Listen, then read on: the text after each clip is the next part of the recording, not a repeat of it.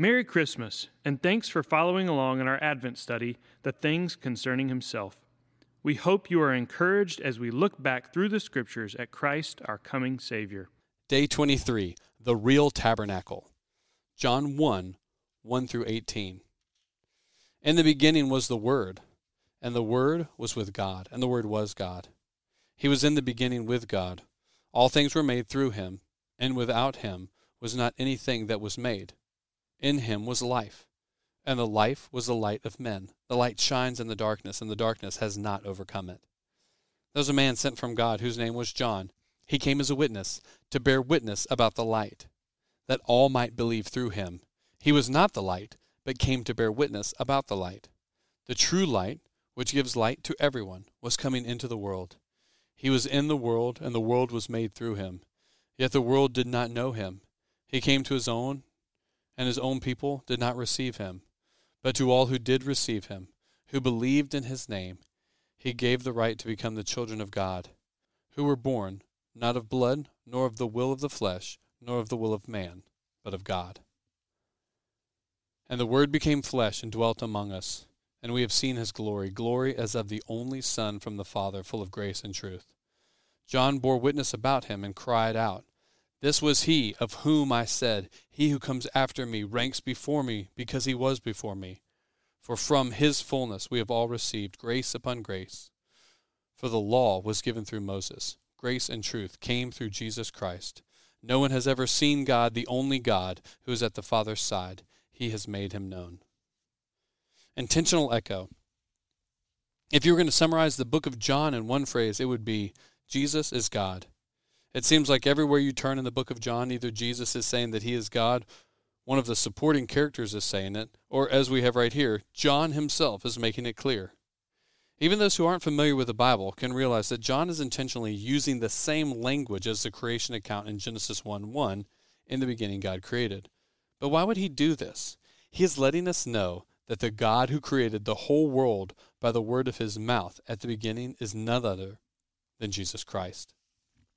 The grand arrival. Remember that we call this season we are celebrating Advent.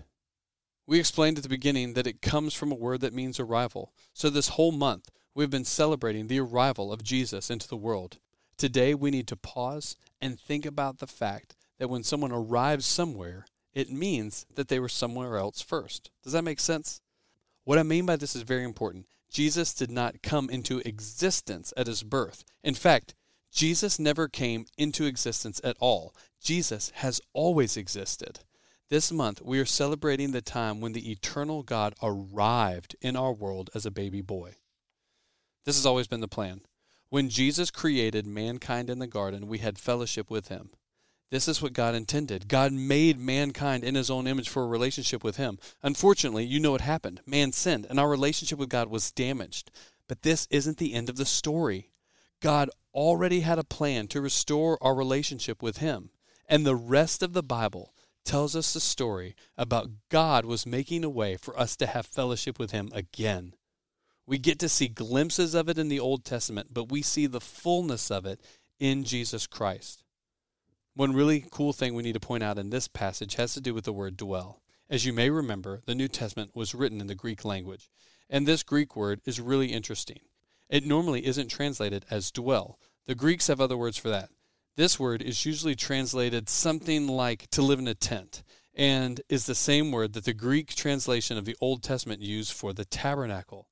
If we were going to translate this literally, we would say, the Word became flesh and tabernacled with us. How awesome is that? Remember that during the sojourn of God's people between Egypt and the Promised Land, God did not leave his people alone, but he was with them in his tabernacle. God's glory would rest on the tabernacle, and he would meet with his people there. I think this is exactly what John is referring to here. Look at the next verse. John continues by saying, "We have seen his glory." In this little introduction to John's gospel, he is intentionally making it clear that Jesus created the world and that he tabernacled with his people. Cover to cover. While we're on the subject of the restoration of our relationship with God, I can't help but jump to the end of the story. So remember when I said that this was a unique Greek word? Well, it turns out it is only used 5 times in the New Testament, and all of them are by John.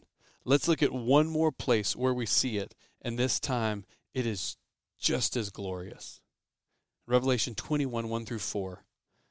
Then I saw a new heaven and a new earth, for the first heaven and the first earth had passed away, and the sea was no more.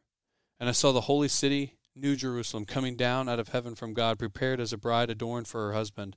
And I heard a loud voice from the throne saying, Behold, the dwelling place of God is with man. He will dwell with them, and they will be his people, and God himself will be with them as their God.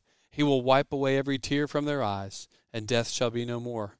Neither shall there be mourning, nor crying, nor pain any more, for the former things have passed away. Reflection. As we think about Jesus coming to earth as a baby, we need to remember that this is exactly what God wanted. This is the central component of his plan to restore us in relationship with him. The creator of the universe actually became a human baby boy in order to save us. He became one of us. The incarnation of Jesus provides a hinge for all of human history. In one sense, we can see this as the end of the story. After all, look at all of the Old Testament prophecies that find their end in him. But in another sense, Jesus coming in the flesh is only the beginning of the story, and the end will happen when he comes again and tabernacles with us forever. Let us marvel at his grace and goodness as we live our lives in light of the first advent and in the shadow of the second. Thanks for listening. We hope this has encouraged you in your walk with Christ. Be sure to give us a rating and review, and for more Snowbird content, check out our other podcast, No Sanity Required.